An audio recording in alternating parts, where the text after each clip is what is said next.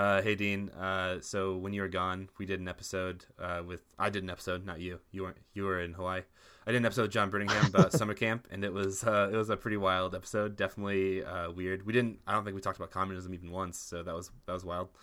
Anyways, it just got some really good feedback on Twitter and on Facebook. I saw 2 different posts about it this week, and I was really excited that the work that I did with John without you was actually good. It was kind of affirming. Yeah, so, just send me the paycheck and I'll stay away. Yeah, right. Anyways, I've never met him, but everyone I talk to about him always says really good things, so I guess I trust his judgment. Carl Aho, do you know him? I also know him through the internet. I know him through Kierkegaard stuff in particular. That's right. Yeah, extremely nice person. Also from Michigan, apparently, so that's cool. Yeah. John Birmingham knows him, and so does John Heaps and some other people I know all know him. So he's a well-known person in Christian academic circles. Anyways, he said some very positive things about episode 14, Camping Out with John Birmingham, and I want to reiterate that those things are true, and it's a good episode. So you should go listen to it. We didn't have any new reviews on iTunes, but that was like a very stunning and good review on the social medias. So there you go. Yeah, there you go. That's too bad. Please send us more reviews, because that's my favorite part of the podcast. Reading them. Literally, we can't do an intro unless you guys send us reviews. So look at us right now. This is what you're forced to listen to. Make like a second iTunes account. Make another comment. Make a fake name. I don't know. Get your parents to do it. Be like, don't listen to it. Just do it. Yeah. Yeah, good idea. Get your parents to do it. They'll really like it. I think it's definitely good for the sort of church mom and dad crowd. Yeah, I think that's right. Okay, cool. Well, Dean, do you want to explain who's on the podcast today? Yeah, so this week we've got Daniel Camacho, a really great guy. If you don't know him, you should. He writes at a lot of different places, but more specifically now he's writing at The Guardian. I guess he's got a regular gig there, which is great for him, but also great for The Guardian. They're investing in a good young writer. Anyway, Daniel's a Duke Divinity grad, and he's spent a lot of time thinking and writing about all the things we care about on this podcast, race and class and religion and what we should do about all those things and more. Yeah, good guy all around. And we've been hoping to have him on for a long time. So it's cool that it finally panned out. Yeah, I'm super psyched. If you guys want, you can also follow him on Twitter at Daniel J. Camacho and tweet all your good thoughts about him and all the smart things he said. So there you go.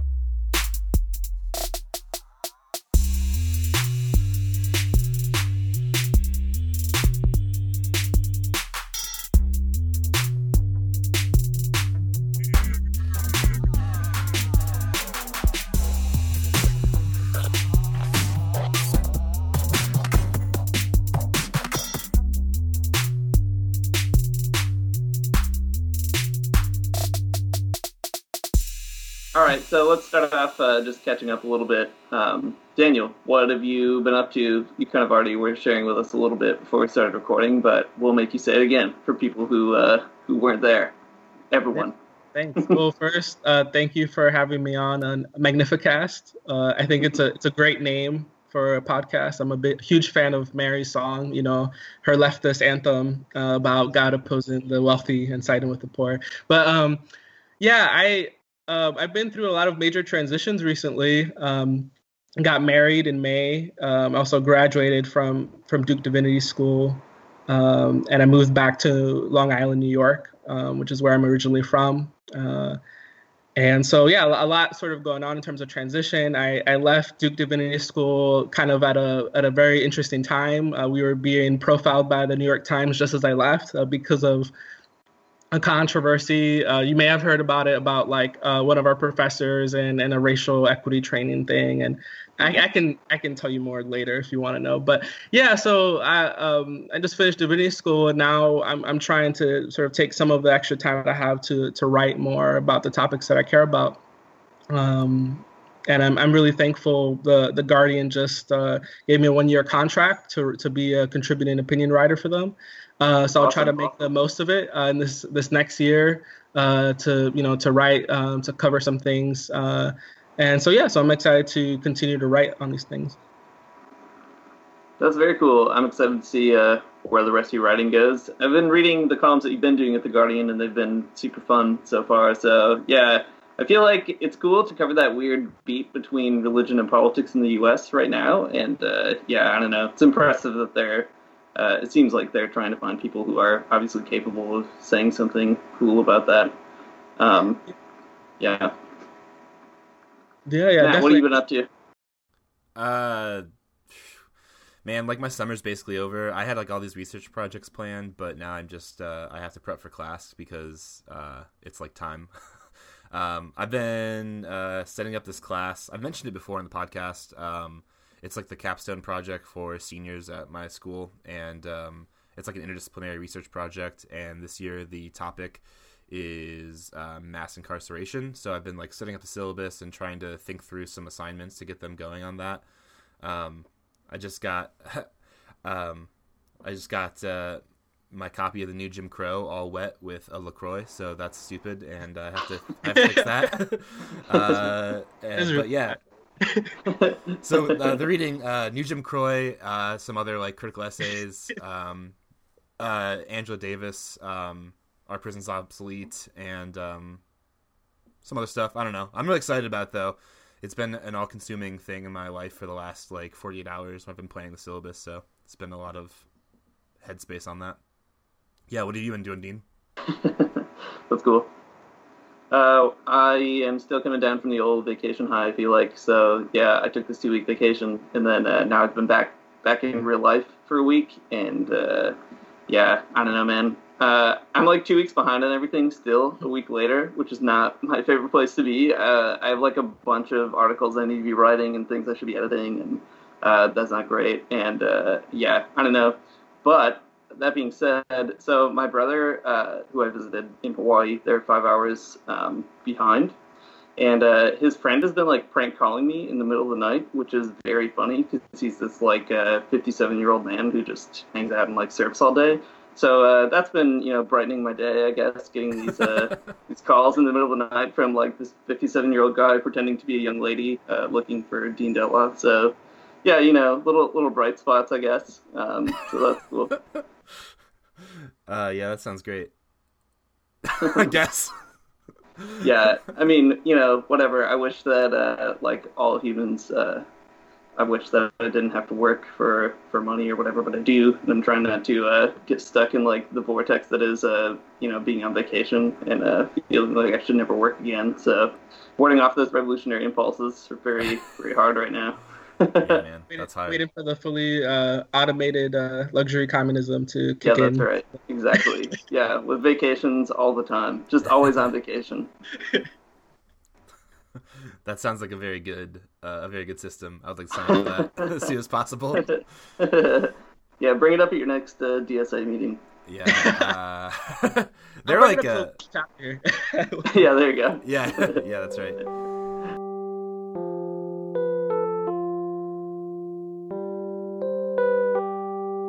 Yeah, so last week on the podcast, we had this conversation with Drew Ventland about the Socialism 2017 conference in Chicago.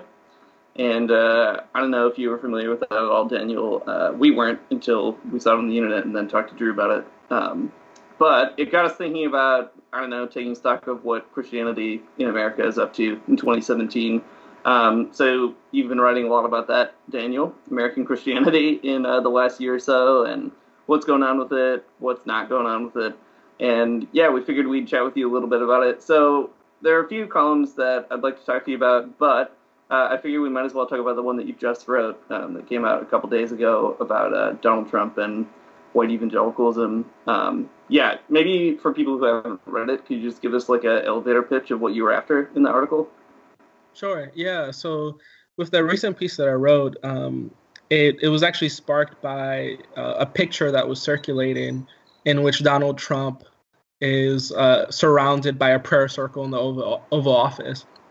And this was, it caused quite a stir because basically this is happening simultaneously while Republicans are trying to cut Obamacare or the Affordable Care Act.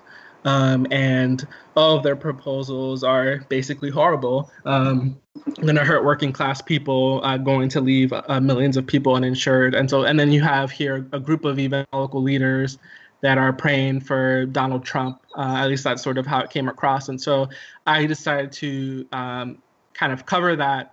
There was even a press conference where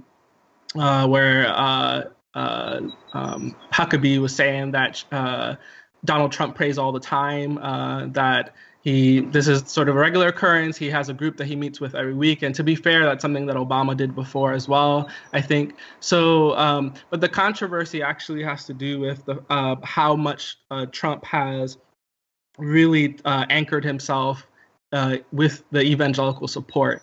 Even though it is completely clear that Donald Trump has no sort of very genuine faith, very little sincere faith or morality in general, and so, but still, he got 80% to 81% of the evangelical vote. And of all the groups, and these are, I keep reading the polls that come out from Pew Research that show sort of where his approval ratings are amongst different religious groups, and white evangelicals specifically are usually always the highest in terms of continuing to support and approve of his presidency. So I was covering that and basically trying to understand or trying to articulate, why is it that this shouldn't be a surprise, that this is where evangelicalism, at least a large swath of it, has led to. And I think if we look back, I don't think it's a surprise, actually. Cool. Well, that gives us a good place to get started, I think. Well, maybe we can just start talking about like what evangelicalism is at its base. Like whenever I think of evangelicalism, I think of things like the moral majority. But what that means, or like how that plays out, at least, it seems like it's sort of like a politics of resentment. It's about like, like hating the right people, making sure they don't win, and like still appealing to some kind of like vague moral principle. So I don't know what's like at the base of those types of evangelical politics.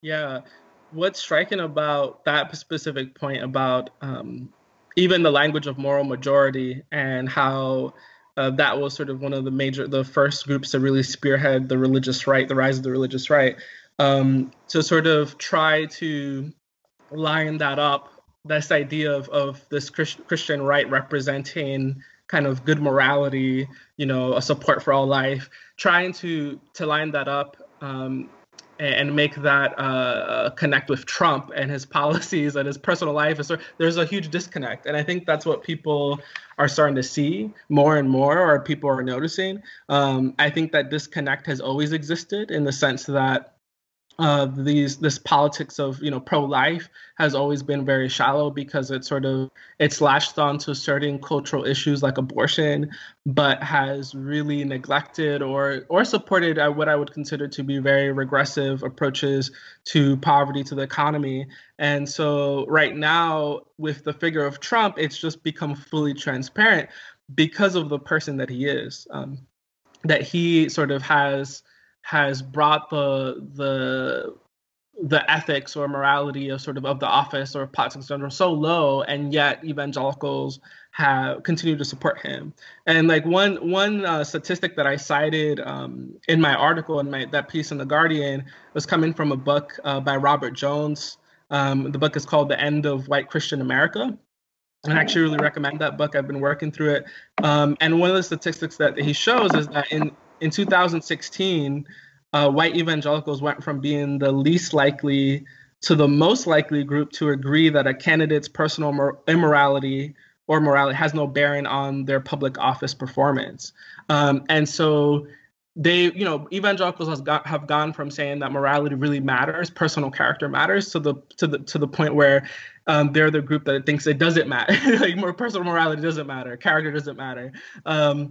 And so in a sense, it's clear that whatever you think or whatever we think about the religious right project, the political project, in a way, it has really sold its soul, even on its own terms. So this is very important to understand that there's all amounts of critiques that we can mount on on why the religious right is sort of it's a problematic political strategy or project that failed to begin with. But what we're seeing now is that it's starting to really come apart on its own terms, that it was supposed to be a movement that stood for morality, including personal morality. And now it's sort of completely unraveled and shown itself to be maybe what it always has been. I don't know. But at least with Trump, it's really these inner contradictions are coming to light. So I feel like it's interesting to trace some of the stuff about Christianity in America after the Trump election, because immediately after that election, there were a lot of people kind of, racing to see how they could expiate evangelicalism from its support of Donald Trump. So the question was like, well, but what really is an evangelical? Or, not all evangelicals support Donald Trump. There are a lot of progressive evangelicals, etc. But I think, like you're right to note, however we seem to define it, it does seem pretty clear that no matter how you want to put it together, the majority of evangelicals don't seem to be that worried about it. And why do you think that is? Like, is there something just, what's the reactionary politics that evangelicalism is inheriting or carrying on specifically as evangelicalism? Does that make sense? Yeah. So I think that something that part of the problem is not just conservative evangelicalism, but I actually think the issue is really modern Christianity, the way that it's functioned for the past 500 years. I think if we look at it from that vantage point, from a very large, if we zoom out, we will see that Christianity came to the Americas supporting slavery, supporting the appropriation of Native people's lands. It came justifying all sorts of atrocities, and it was very much tied to the white male propertied body. It was tied to a particular kind of ideal of humanity. And so once we get to conservative evangelicalism, and sort of this manifestation, we have to remember that also there were a number of mainliners that also voted for Trump. I don't know what the statistic is, but I was reading one of the last polls about his approval ratings, and there was still a number of mainliners. I think it might have been slightly over 50%, as late as April, that were still approving of his presidency.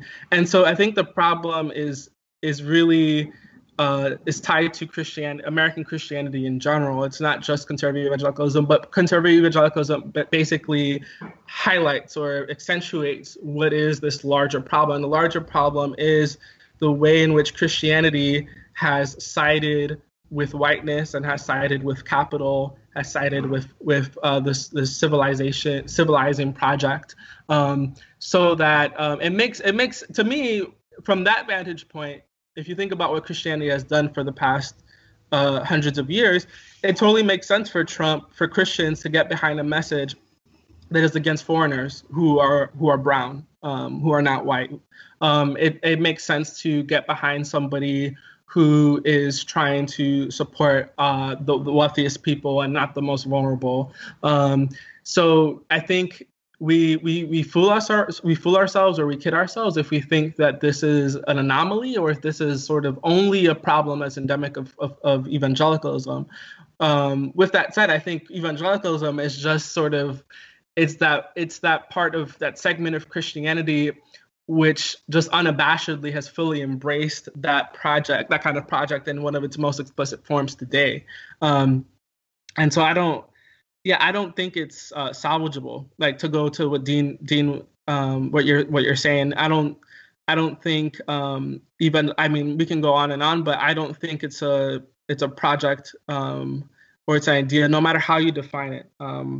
There's the old definition that was given that evangelicalism is it's four things, that it's basically biblicism, Christocentrism, conversionism, and activism.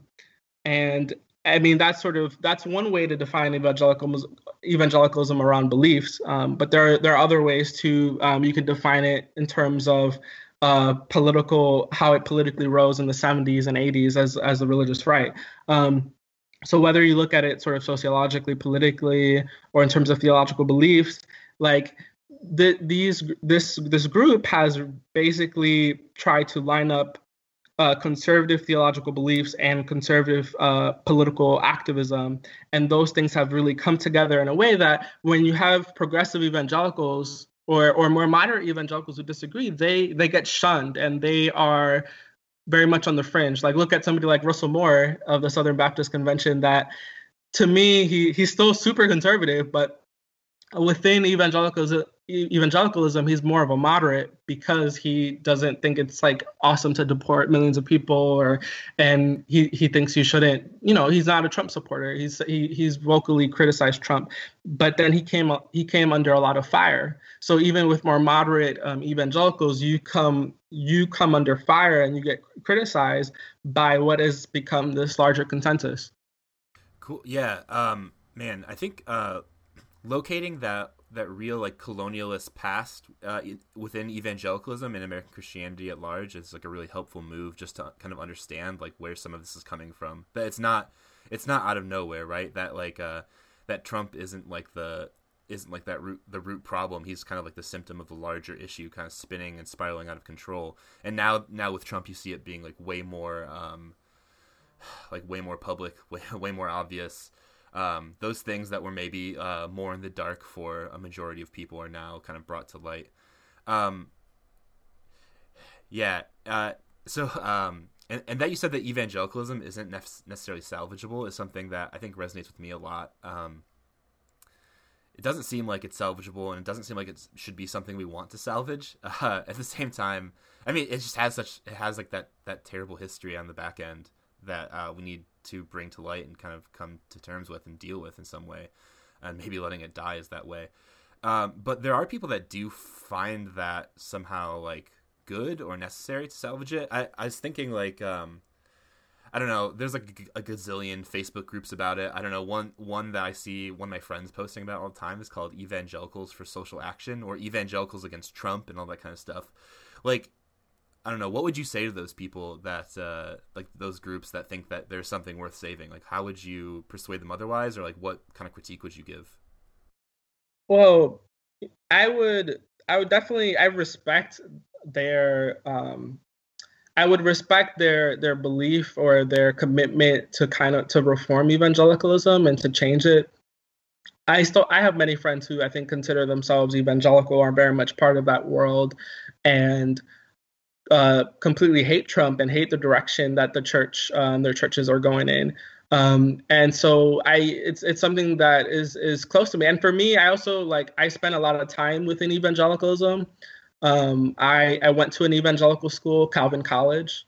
And even before that, I was what you would call a young, restless, and reformed.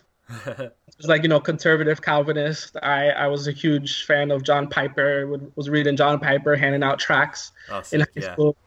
And there was I was very much in that orbit. And so I think I can relate to people who are within the larger orbit of evangelicalism and want to change things, and it comes from a good place. For me, I think my judgment or my interpretation comes from the standpoint that I've just seen what has consistently done to people and what it has done politically, and basing my judgment on its actions and its record, I just don't think, and also just demographically, I don't see how it will change. For me, it's very important to have a material analysis as well of evangelicalism. I think that's something for me that's developed much later. I mentioned the definition earlier of evangelicalism based on its beliefs, but there's another analysis to have of its funding streams.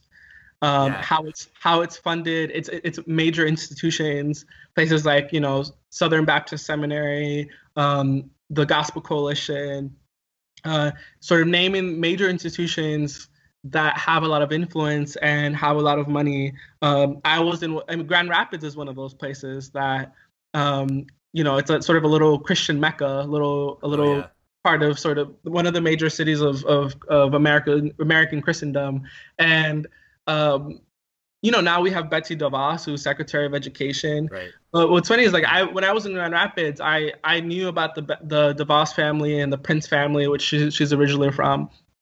And, they have close ties to Calvin, and they're very much influential in that whole sort of part of West Michigan and beyond. And now we're seeing at the national level what sort of some major evangelicals, movers, and shakers have been doing behind the scenes for a long time, sort of the politics they espouse, privatization. It also like very much reactionary culturally. Like the latest thing that I heard is that she wants to interview men's rights groups and people who really question campus rape. The campus rape culture, and so this is going to be a step backwards, I think, for higher education, for really for feminism, for inclusion in campuses and higher ed. But these are you have to also keep in mind that these are not just people that are on the fringe or they're sort of on the outskirts of evangelicalism, but some of these people are the biggest bankrollers. They are the funders of evangelical institutions and programs. And so when you have, I think, a material analysis of evangelicalism, it helps to then sort of see, okay, like, how is it actually constrained? Because I know plenty of good people who in evangelical churches or organizations, and they are handcuffed. And they will let me know. They will say, like, I support gay marriage, or I support XYZ issue, but I can't write about it. I can't publicly share it because of the donors So that is unless that's why I don't see a future for evangelicalism being salvaged or changing course because of just the whole power structure. If you take into account the funding streams, the institutions, and along just with the major grassroots supports, numerically, I think they just outnumber the smaller groups that are more moderate or progressive. And so when you take all that into account, I don't see a future in which the mainstream of evangelicalism will be progressive or will support very progressive policies. Yeah. It's funny that you mentioned Calvin. I was up there a few weeks ago for a conference that the Consortium for Christian Universities put on. And it all took place in the Prince Conference Center. Which is right next to the DeVos Communication Building. So it was like the most ironic thing, sitting in a room full of CCCU faculty and like administrators, and them telling us about what education is like in 2017, and but no one mentioned that we're sitting in a room named after the Prince family. So it was just like this huge like elephant in the room that I guess they just like couldn't talk about. They felt kind of constrained, I think. There's also, this is unrelated, but wild enough, there is a classroom in the DeVos building that's sponsored by Zondervan Publishing, which is just it's, okay, talk about a material analysis of evangelicalism. Like, it's all right there in that building. It's like, that's who funds it.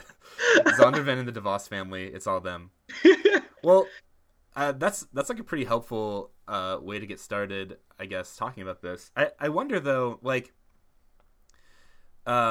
okay, so there's like definitely the material side of evangelicalism. Like there's lots of money to be made there, and there's lots of money to keep it going. But I wonder, like, for the regular folks that are a part of it. Like I had dinner with some friends last night who are extremely evangelical, and like there's something about it that they find valuable, and I don't think it's not something that's necessarily like theologically grounded, but more affective. Like they find some type of like feeling within evangelicalism that keeps them going back to it. I don't know. So do you think that there is like an affect or desire in evangelicalism that keeps it going for people who aren't necessarily invested in it materially? I don't know. I'm just thinking of like the droves of kids at summer camp who feel compelled to go to altar calls, or people who give like lots of money to evangelical churches for seemingly no material reason. I don't know. What do you think?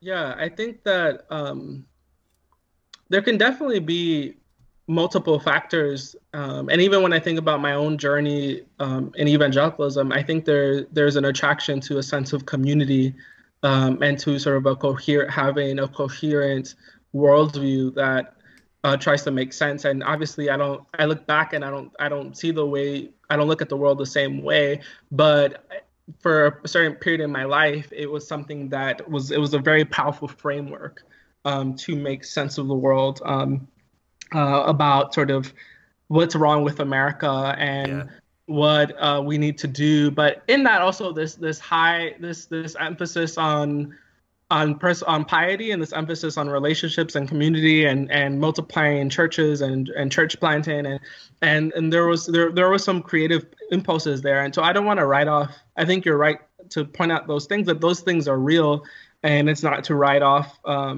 any positive experiences or community that people may find, but then the way that things are framed. And then also, like, you have that side of things, sort of the relationships, the community that are the communities that are formed, but then you have the sort of underside, or what the aftermath, when you are deemed to be not of the fold, or when you cross a line. And then, I've had friends call me sometimes and say, hey, I'm just calling you to tell you that I think you're a heretic, and I want to pray for you, and I'm like, oh, I really appreciate, that you care for me so much, that you're thinking of me burning in hell, and you want to talk. But you see what happens, like it sort of, it gets to that point where, and evangelicalism is always, it's written into its DNA that it always has this policing function. Yeah. And you just saw that with Eugene Peterson, where Eugene Peterson was a very famous author, Christian author, writer of the Message Bible. He came out and in an interview, sort of like, he seemingly he supported gay marriage and everything, but then he stepped back and he backtracked after receiving intense criticism from evangelicals, and specifically, like, I think it was Lifeway Books, the book chain, threatened him. And so that's a perfect picture of sort of like what I'm trying to articulate, in the sense of how the material, a material analysis of sort of the institutions and how evangelicalism works, how it sort of conflates also with the personal experiences and sort of the way the community is built and the policing function. Because there you have somebody who's like, everybody loves him, he's really great, he comes out to support a progressive cause or to support gay people, and that, for evangelicalism, that's beyond the pale. Right. Even Russell Moore went after him. So I think calling it a policing function is such a good descriptor, because I think that is part of what people really like about evangelicalism. Is it's a coherent worldview where they can kind of engage in protecting the purity of that worldview against other people. I think that is something that appeals to people. Like for the worse, like it empowers them to say someone else is wrong and to hold like a strong sort of understanding of what's right in opposition, and that's a thing that people like, in my experience. Yeah, it seems to feed into what's going on in evangelicalism in general in the United States as a policing function, because the right is nothing if not very pro-police. I mean, what passes as the American left is also very pro-police, but in particular, that's what the right's all about: law and order. You gotta make sure everything is ordered properly, and that's a very evangelical kind of thing, or at least it maps pretty comfortably on sort of back and forth. It makes sense. So even if all the moral contradictions and gymnastics are involved, at the end of the day, there's this structural policing principle that kind of makes it easy for them to be bedfellows or something like that. Yeah, and it's usually what is being, like, when you look at that police function, what I'm calling, I haven't written about this, what I'm calling this police function within evangelicalism, always we have to pay attention to, like, what is being protected, and what is really what's at stake. And what you notice is that there are a number of things that are not being protected, whether it be immigrants or like women's rights and other things. But like there are certain lines that have been drawn, and the more that you look at, you see that it's highly racialized, it's highly gendered, it's very much also capitalist. It's sort of tied to a certain idea of the economy. And so you can't be a socialist, you can't be a feminist, you can't be gay, and I think and be an evangelical. Well, maybe one thing we could do is like evangelicalism, bad news on the whole. I think maybe not everyone wants to put it that strongly, but it feels like right now, as it's presently manifested in the U.S., demographically, evangelicalism seems to be a force for the worse, I guess. And not just evangelicalism, like even my own tradition, the Catholic Church, was very ambivalent, like surprisingly ambivalent about Donald Trump. Like even our bishops are sort of hit or miss. Like some of them are good. We need Pope Francis to make more appointments and to make them very quickly before. As long as right. Like I don't know how many years he has left, but he needs to make all those appointments really fast. Yeah, I know. I hear you. But the worst part of it is, even when the bishops are saying something, American Catholicism doesn't follow its bishops very closely. It's not like other parts of the world.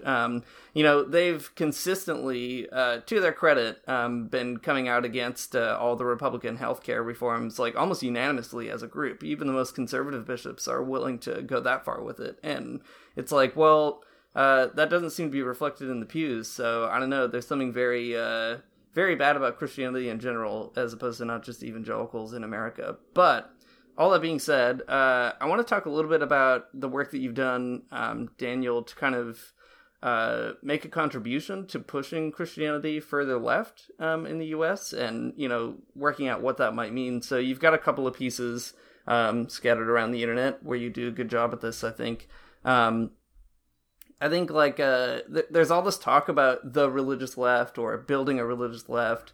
And I find that somewhat encouraging, but also like very troubling, specifically because what people often mean when they talk about a religious left is specifically Christians and specifically the Democratic Party. So you wrote a pretty good piece a while back talking about how the Democratic Party isn't the party of God, which I think is like exactly how it should be said. Yeah. So could you talk a little bit about that? Like, obviously we super agree the Democratic Party is not the party of God. But what compelled you to say that, and why do you think it needs to be said? Yeah, so that I wrote that piece in Religion Dispatches, and that was during the primaries when Hillary was running versus Bernie, and there was a lot of talk about and there's still a lot of debate about the place for religion and Christianity in the Democratic Party, and sort of if there is this powerful religious right and this powerful evangelical bloc that is supporting Trump, where are the progressive, Christians and progressive religious folks? I think that something that I try to point out is there's a lot of problems to talking about the religious left or the Christian left. And part of it is because the term becomes incoherent when people try to use it in a way that is an alternative, or sort of, it's a mirror of the religious right itself. So people imagine, people see there's a religious right, and then they try to imagine, well, there has to be an equal and opposite force called the religious left. And so if there's a force that is sort of unified around like issues like abortion and prayers in school, and they support Republicans, and there's this other group that is like all pro-choice and all for like, secularism and all for it's good. And what you realize is that actually the mainline Protestants and folks that I guess would consider themselves religious liberal are not as unified politically around sort of a project in the way that the religious right is. Historians can probably, write. They need to write books, because I've been looking and haven't been finding anything. They need to write books about what, why is it what is that difference? Why is it that the religious left or these progressive groups haven't sort of coalesced in the way? I think there's different factors. I think one has to be with the numbers, which I mentioned. There just aren't as many. But the other thing has to do with the meaning of the word left and progressive. So part of the problem is, like, when people talk about religious liberals or progressives, they usually mean anybody who's not a Republican. And so de facto, it's like, oh, you're a Democrat. Like that's what it must mean. When in reality, like when I think of a religious left or a Christian left, like, and I think what's needed is actually a coherent political strategy and kind of commitments. And what I would call leftist commitments to a certain vision of the economy, a certain vision of democracy, a certain vision of rights. And so the problem is that when people think of the left, it's also people conflate two different things. They conflate religious liberalism with political liberalism, or like, and you can see how this is so confusing, because like in a way, to be politically liberal is to be in the popular terminology that we use in American to be conservative, because like if you're actually classically liberal, that means you're like capitalist, and that would be you're super and so you would be conservative. You would be both the Republican and Democratic Party. But if you look back, like somebody like say like if you look at a situation like in Germany, Karl Barth, who's a very famous Swiss Reform theologian, he vehemently opposed his liberal professors. And these were professors who were theologically liberal in Germany, that were known for kind of higher criticism of the Bible, etc., and sort of historical takes on the life of Jesus. And he came into sharp disagreement over the war, over World War I, and then over what eventually became the Reich Church. And there you have plenty of religious, I guess what you could call theological liberals, or Christian liberals, but they were like also Nazis. So they're like, they could talk to you about higher criticism, and they could talk to you about what they thought about Jewish people. And it's like, okay. And that goes to show you how incoherent the term becomes, because like people conflate theological liberalism with political liberalisms or with political leftism.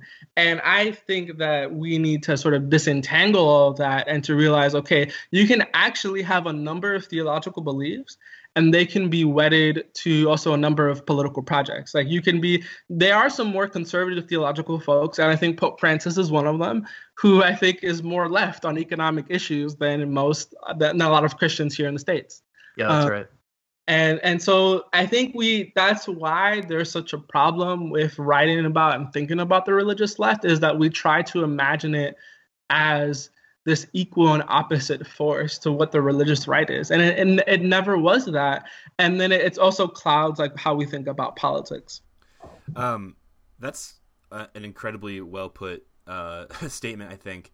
A minute ago, though, you were saying that like there's no one like articulating these like sort of Christian left ideas about economics, or I don't know, any other sort of political issue.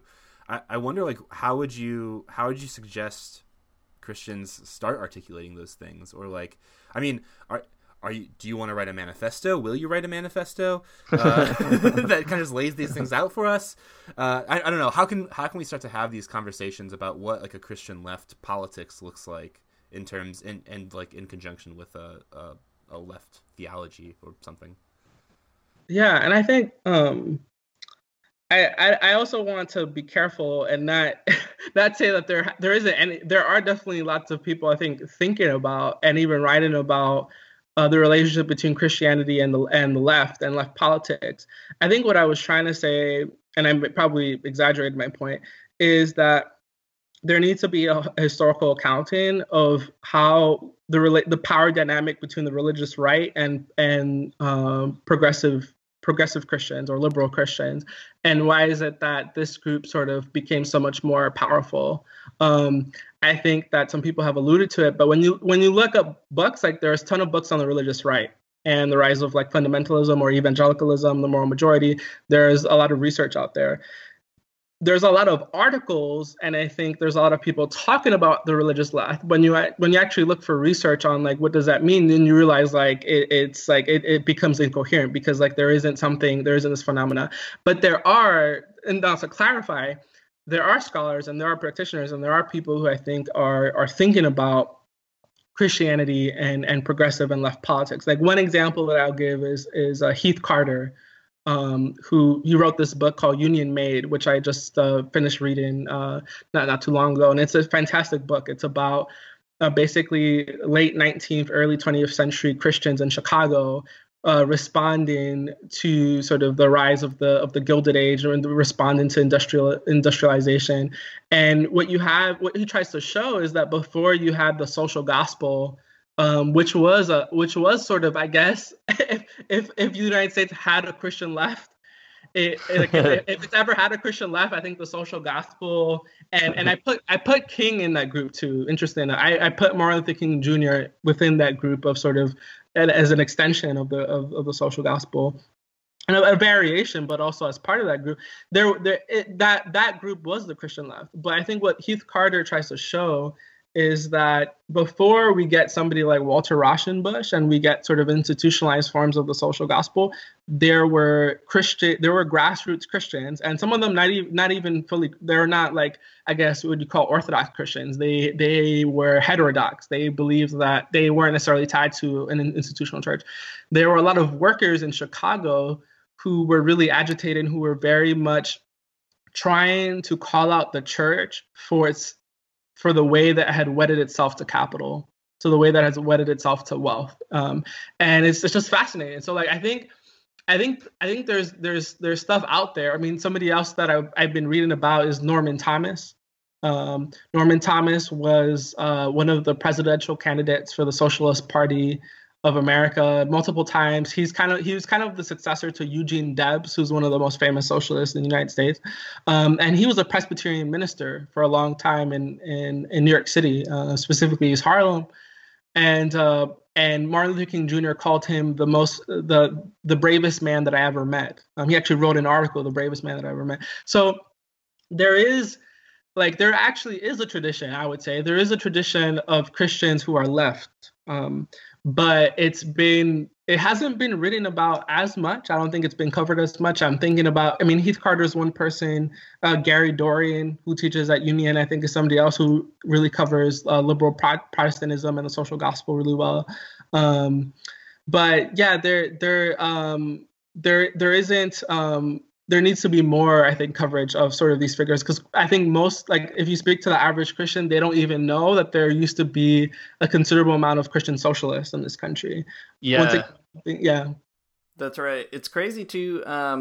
In the Catholic Church, we have a kind of weird relationship to the left around the whole world, but in the United States especially, because what you get is either Catholics that are like very performatively loud, like the Berrigan brothers or something, running around protesting the war and like spilling their blood all over weapons and stuff, and like that is very cool. But it's not tied to any kind of real like on the ground party movement. Like that works if you're like a crazy, awesome like Jesuit priest or something. But if you're like a normal average person, probably you're not gonna like break into, Vietnam draft records and like burn them with homemade napalm in the street. Like that's not a thing that's on your radar, but maybe you would like think about joining a party or something. It's funny because I always think of one of my favorite examples to articulate how weird the Christian left is this woman named Diane Drufenbrock. I don't know if you're familiar with her, but she was a Catholic nun. She died, I don't know, 4 or 5 years ago. But she was the vice presidential candidate for the Socialist Party in the United States a long time ago. But she was a nun, which is so crazy and awesome. And it's like, how do people not know that there was a nun who ran as the vice presidential nominee of the Socialist Party USA? So, yeah, I think you're right that I think a lot of it probably has to do with just total underexposure. Like everybody is obsessed with articulating the conditions for the rise of these reactionary politics, and that's like important work, but it would really help to get some good press for like what has already happened, so we don't have to like reinvent the wheel or feel like we're reinventing the wheel or ask these questions of like where's the religious left, because if you talk to like any old Catholics who like lived through the 60s in the US or Canada, like the religious left is there. They're all just like very old and very smart, so Yeah, there's definitely that's the thing. If you look at the history of the United States and even Canada, I think there are examples of Christians with leftist commitments and who are involved in the civil rights movement, who are involved in anti-war activism. You think of many figures. Some of the most famous that people talk about and read about, like Martin Luther King Jr., Dorothy Day. The issue is that I think, and this is something that I've written about, I think that a certain kind of political realism has come to plague the liberal Christians or left-leaning Christians in the U.S., broadly speaking. And so that realism, that political realism allows them to, they can quote King, they can quote Dorothy Day, they can quote maybe they can even quote the Berrigan brothers, but they cannot sort of commit themselves to thinking that kind of politics is viable or possible today. They don't think that a commitment to socialism or a commitment to peace, like that. It's just not. They're like, they don't think it works. There's a certain kind of political realism that has taken a really strong hold within Christians' imagination, and so. I think there's a lot of people who say, like, I believe all that stuff. It's great. Like, I believe that they can affirm peace, they can affirm better economics. But when it comes to actual electoral politics, or when it comes to political figures and politics, like they think like they take a more centrist standpoint. Yeah, you wrote a little bit about that in a column about Barack Obama's political imagination, and I thought that was very well done. You traced it to Niebuhr, one of the sort of political and theological realists par excellence, I guess, on purpose. Like, he's no secrets about it. That's what he thinks you ought to do and think, etc. And in that article, you juxtaposed Obama's political theology with both Martin Luther King Jr. and then also James Cone, who you spent a lot of time reading and promoting, etc. What do you think, like, for Christians, as we're trying to retrain our theological imaginations, or figure out, how can we start building a left, not just through historical figures, which is very important, but also through, our dispositions toward politics and toward each other and toward the church? What do you think we should do? Like, are there particular people that are really helpful to read? Are there particular, untapped or underexplored territories of theology that we need to keep pressing and looking at? What do you think? Yeah, I think that when it comes to changing Christians' political imagination, the first thing is to, I think, expose and show the ways in which certain political leaders have really constrained what we think is possible. That they have told us, for a long time, they've told us that, like, another kind of world is not possible, and sort of they've given Christians a box. They've given even progressive Christians, like, this is the box that you can work in. And what that has usually meant it's been that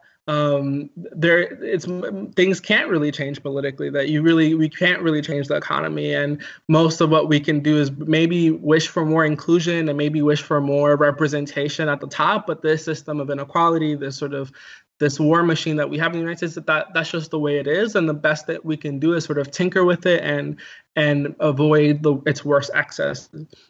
I think where we begin is by first showing people that is a lie, and that's actually not working, that way of thinking, like, not only is it not helpful for the construction of a better type of world, but it's actually not even practically feasible anymore, because it's not winning. You can't win elections. You can't build a broad base of people who want to support you if you keep your main message is that, hey, like, I know the world sucks, but, like, I'm not as bad as the next guy. I'm not as bad as Trump. We're not as bad as Trump. Like, you are not going to win something. So I think that's the first thing. And I think the other thing is just realizing the way that if you actually look at the Christian faith, like, if you look at, like, a concept like the kingdom of God, like, it requires you to think that there is another kind of world that's possible. You can't say, like, thy kingdom come, thy will be done on earth as it is in heaven. You can't we pray that. That's part of, the Lord's Prayer that Christians pray. But you can't really believe that unless you actually believe that there can be another world, political world as well. I think beyond that, in terms of not just historical figures or, like, thinking theologically or biblically, I think there are certain people today that are working. I think two people that come to mind are Reverend Barber and Linda Sarsour. And Reverend Barber, and I've gotten to sort of see both of them in different settings, and they, I think, are very amazing leaders. Like Reverend Barber, he used to be leader of the NAACP in North Carolina, and he started the Moral Mondays movement to really push back against really draconian policies being put by the Republican legislature over there in the state. But he is somebody that has come out, and I think he's the closest embodiment that we have on someone who has a really high profile, of someone who is truly, I think, left and progressive and embodies the spirit of King. And I think with that, like, I mentioned Linda Sarsour because I think she also represents the future of what that the future of, I think, of a Christian left, it cannot be monolithic. Like we will have to work with people who are not Christian, and it's not going to be like, we can't replicate the mistake, or we can't repeat the mistakes of the Christian right, which is to think that we think that solely on Christian terms we can solve problems, or solely on Christian terms like we can actually like make sense of this country. Like, hello, like this country is not going to be majority Christian anymore. That's part of Robert Jones's book, his thesis that he shows, his research, and so like the future of any Christian left will have to be pluralistic. It will have to be interfaith. It will have to work with leaders of various movements. And so that's why I look at somebody like Reverend Barber and Linda Sarsour, and I think these are the types of leaders that I think they're actually pushing against the Democratic Party. They're pushing against what political leaders have told religious leaders is like, this is what's possible. This is how much we can change. And they are starting to put the heat on and the pressure on the people who consider themselves politically liberal. That reminds me of, I guess, a different point that means the same thing, I guess. There's a Latin American philosopher named Santiago Castro Gomez, and he's like one of the decolonial guys, and I read one article by him, so I'm not like an expert or anything.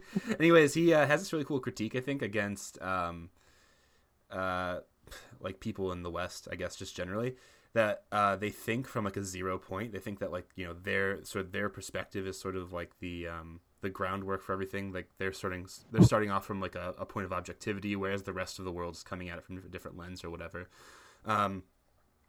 What's interesting about the 0 point thing, though, is he introduces this idea of plurality of knowledges into the equation, where it's like actually like, you don't have the 0 point and you have to start listening to other people.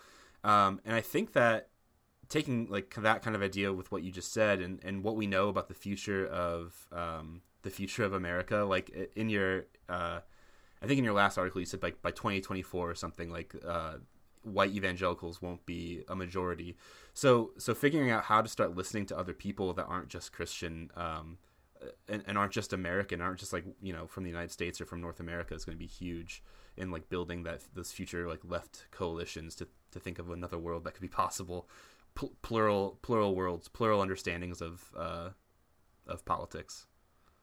Yeah, I think that's exactly right. That like it may actually it may make us like ask the question: if we need a Christian left, what kind of left is it going to be? Is it going to kind of be this 0 point Christian? It's going to be a mirror image of the Christian right, where it's this sort of totalizing project. And I think that's why when I speak of the Christian left, I think it's a much more, I think it's a much more humble project, because like there can't be this assumption that we're going to take power, we're going to take control of like the country, we're going to make it like what, Christian left again? Like, no, like it's not. That's why it's not the same as it can't. It's totally different terms, and so I think part of it will be having to work and partner with other people and different perspectives. And that's why I also think the same thing with socialism. I think with the politics side of it is that I'm a big,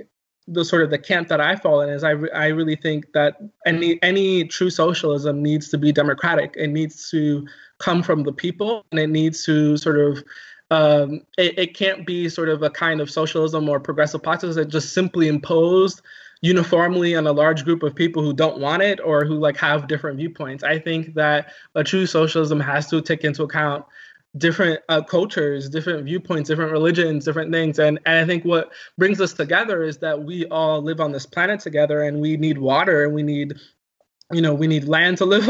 We live on land. We drink water. We breathe the same air. We go to school, and so there are certain needs, basic necessities that we have as human beings that I think we can come to sort of a general consensus that okay, we need to work for something together that makes sense. But in terms of then how that is how that's worked out culturally, or how that's worked out then in specific instances, I think people need to have input. It can't be sort of one thing. And so in that sense, like that's how I think of myself as a democratic socialist. On that point, I don't know if you want to talk about this, and if you don't, it's totally cool. But thinking about like, the future of the left in America and a possible Christian left, and then also what you just said about about democratic socialism. Do you have anything you want to say about like socialist organizations that you want to work with or think that are like promising? Like, are you a DSA member? Are you a member of some other party? If you don't want to do this, it's cool, but no, this is fine. I'm a at-large member of DSA, and so I just went to an initial meeting with a new chapter that is starting on Long Island. And so I'm hoping that it looks like it's going in a good direction. I hope to get more involved. I think DSA, Democratic Socialists of America, I think it's a good organization. They're at least the biggest, like the fastest growing socialist organization. What people don't know, and this may interest folks who are listening to this podcast, is that DSA actually has some deep religious roots, or at least like interactions with religion. And so Michael Harrington, who's the founder, one of the founders of DSA, he worked with, I think, with Kings of the Poor People's Campaign. There was some interaction there, and then Norman Thomas, who I mentioned before, he was part of a previous group that I think was eventually subsumed under DSA, but he was part of the Socialist Party of America.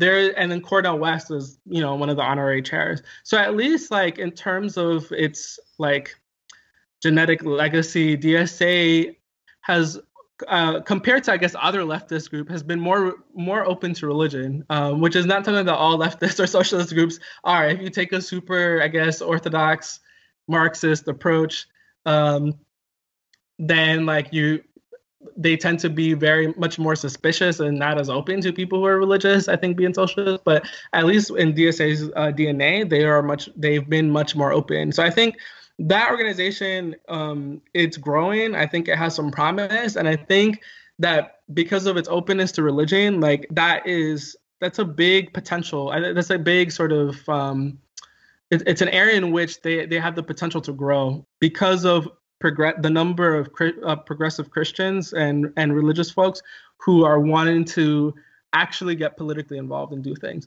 Another group that I would suggest, or that I would recommend checking out, is Reparations of the Breach. And that is Reverend Barber's, I think that's his national organization, I think with also some other ministers. And those are people who I think are really, they're putting the heat on the Republicans and the Democratic Party for not being committed to policies that produce life holistically in terms of like healthcare, in terms of poverty, like, and they have I think it's a very clear and a strong commitment. Somebody else, Reverend Tracy Blackman, who's with the UCC, the United Church of Christ. She's somebody that like recently, I think she was outside of Mitch McConnell's office and was like, "You worship the God of capitalism." Yeah. And he was like, "Yes, I do. In fact, I'm going to the temple right now." So yeah, I think, that was awesome, and I think we need more people to be saying these types of things, but that I think these are circles in which Christians can probably connect to other folks that are doing this type of work, and we need people to also say that to the Democratic Party as well. I think it's very, very important. I am not a purist in the sense that like I may hate the Democratic Party, but like, given what the scenario is in terms of like what are the electoral conditions right now, and how can you win, it's very hard for third parties to win or for independents to win. And so I think we definitely have to have like a multi-pronged approach where even if I think the Democratic Party is hopeless, which I think it basically is, I have to hold out hope that, okay, maybe there's one candidate that I can support, or I can support a grassroots insurgents that wants to sort of take it over and change it. I also support those on the outside who are just doing non-electoral work and activism. I think that's also major key. Yeah, that makes sense to me. And I appreciate that you have done a good job just in your response, like drawing together a variety of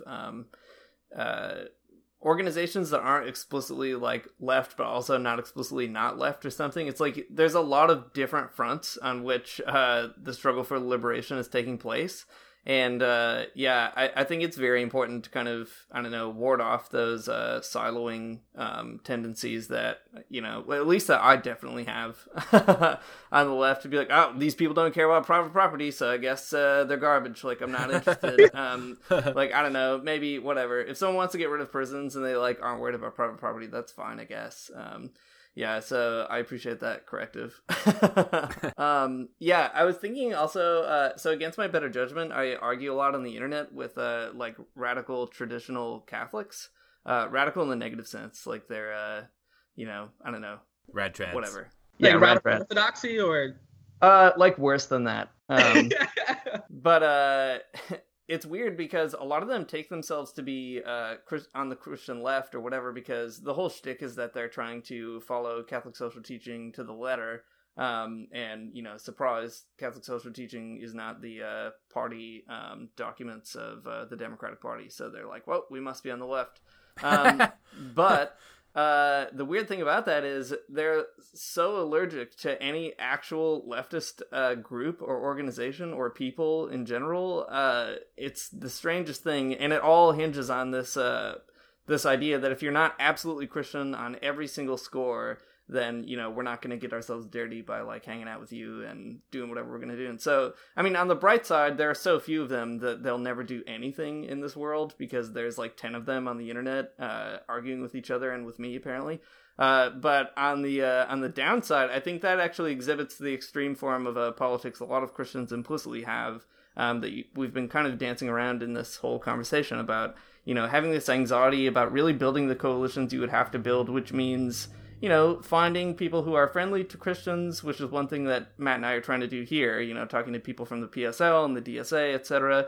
And then on the other hand, like, not worrying about whether or not people care that you're a Christian, and just sort of, getting involved because you should. Yeah. I think that in terms of, I don't know if you have a question from that. No, it was just a thing that if it sparks something for you, go for it. If it doesn't, then leave it on the table. No, I don't know too. I'm not as familiar with this part. Is going to be cut out. I don't know as much about those Catholic groups. So, but I'm sorry that you have to debate. I don't have to, and no one should feel sorry for me. It's complete masochism. Yeah, I know that I'm an addict because, like, I say that I could stop at any time, but I don't. So. Oh, I think I have a response. So maybe you can include this. Yeah, I think that just reflects the problem of, like, we have to work with a lot of people. You have to build a really broad coalition.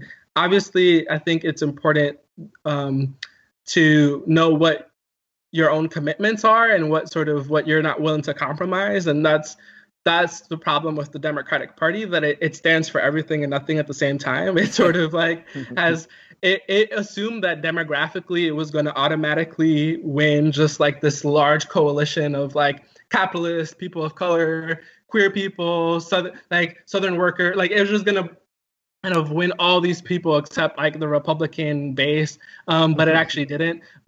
Because like the thing is, if you don't actually stand for something, you don't, then people start to not really trust you. So there's this balance. There's this balance that needs to take place between building a broad coalition, but having certain commitments that you are going to take strong stands for. You're not going to walk away from. I think the new Labor Party, or I shouldn't say the new Labor Party because that has its own historical baggage.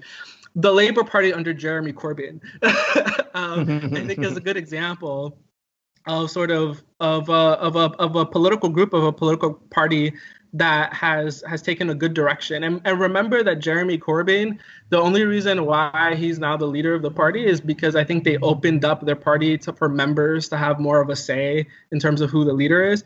If it was up to most of the MPs and the leadership of the Labour Party itself, they would have had somebody like in the Tony Blair camp to still be heading it.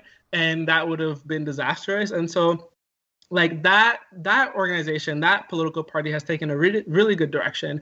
But it took a lot of efforts from the bottom up, in terms of people changing that. And so I think here, with any party or with any political organization, with any group, like, it will have to take sort of a very deep democracy and push from the bottom for it to change. Go figure. Like, people actually want to make their lives better, and like will vote for it. Like, how surprising.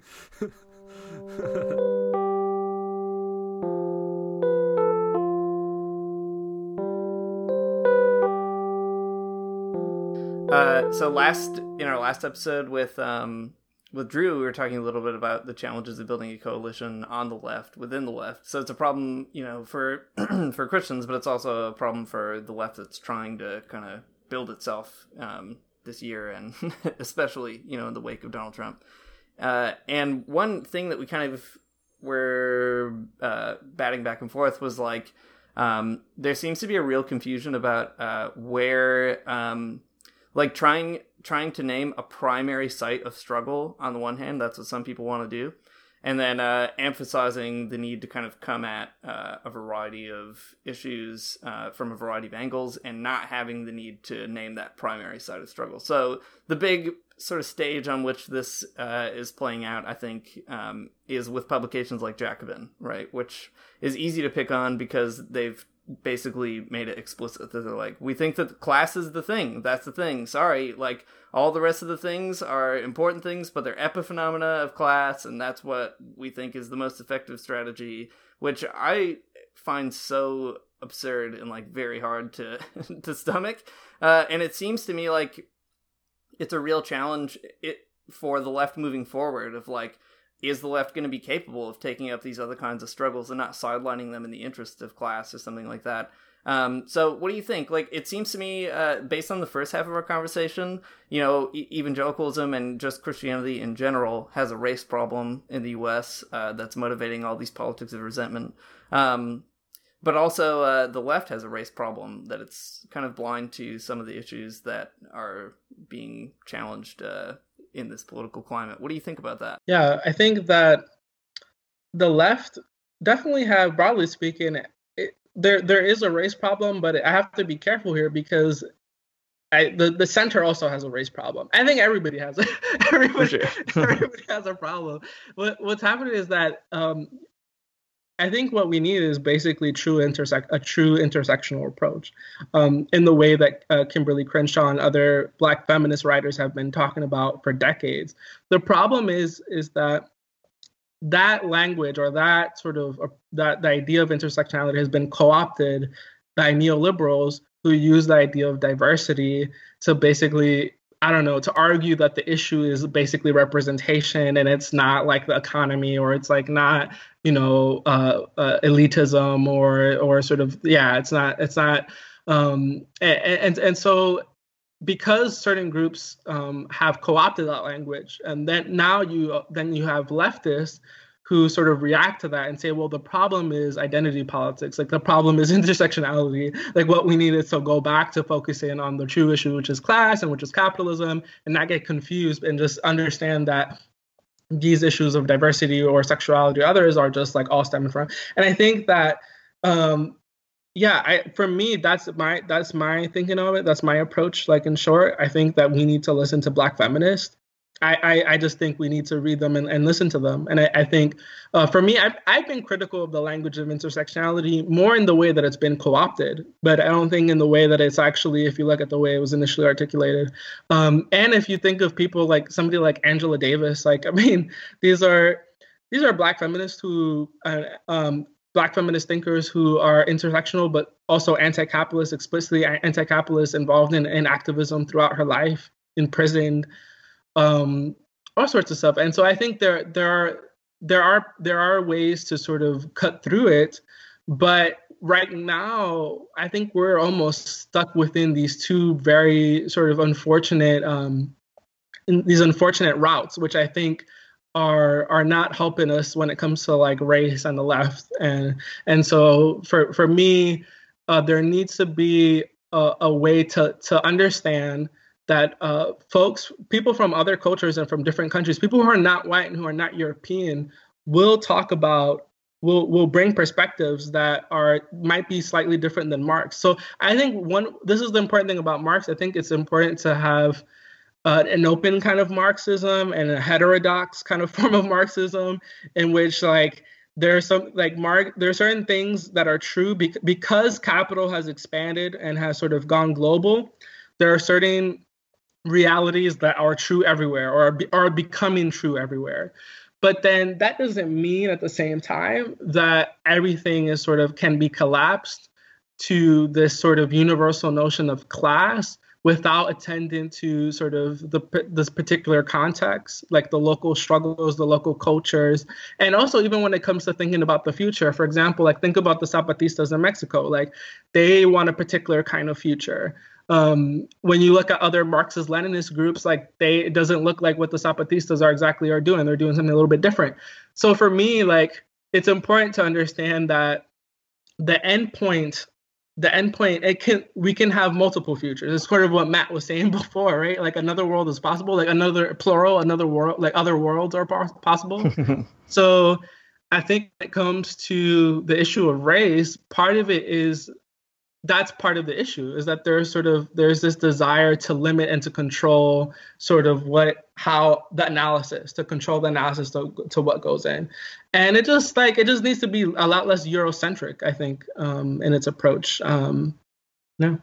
Well, Daniel, thanks a lot for coming on the podcast.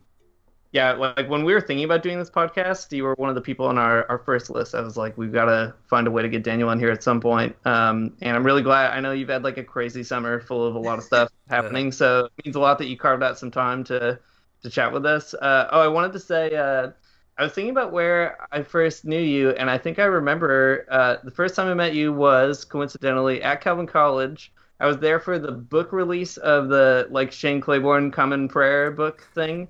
And you were like the only person that talked to us for a significant amount of time. So we were visitors from Cornerstone, the more evangelical school in Grand Rapids than Calvin. So that's like a very funny origin. It's so embarrassing to tell me I met you at a Shane Claiborne documentary. I know. I feel the same way.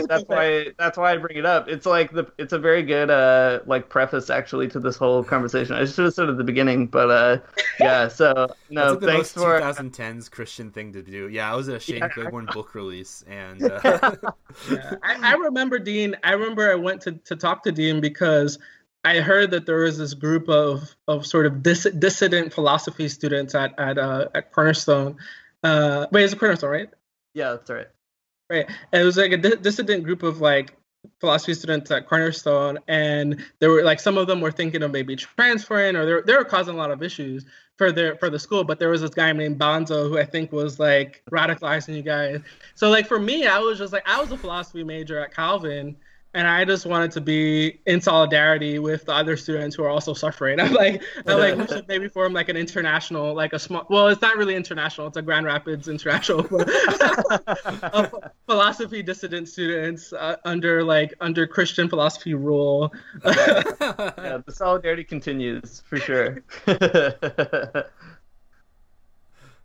Maybe that's a good place to end. Did you get that the recording? Yeah. It's all there, man. We got it. Yeah, but yeah. Thank you guys. I had a great time. Yeah, me too. This is good. Yeah, good luck in Long Island. Look forward to more of your writing. Yeah, thank you. Yeah, and I hope this is not my last visit. No way. We'll have you back for sure. Yeah, anytime you want, man.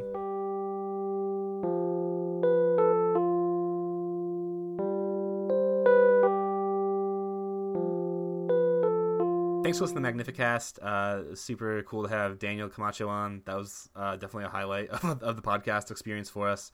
Next week, Matt Sitman's going to be on talking about, I think, a lot of similar themes, but like different because he's a different person. That's the thing about people is that they're not the same. If you still some communist you are, am I right? Yeah, that's right. We're also still doing the Virilio reading group. We had the first meeting last week, and it was really fun and good, and like 5 or 6 people joined the conversation, and it was really good. I don't know. I liked what happened. If you want to get in on it, you still can. Just give us $1 on Patreon, and all of our Virilio expertise can be yours. That's all it's worth, actually. One American dollar. $1 American dollar, yeah. Not Canadian dollar. Oof. All right, thanks for listening. Good. All right, I'm gonna stop recording.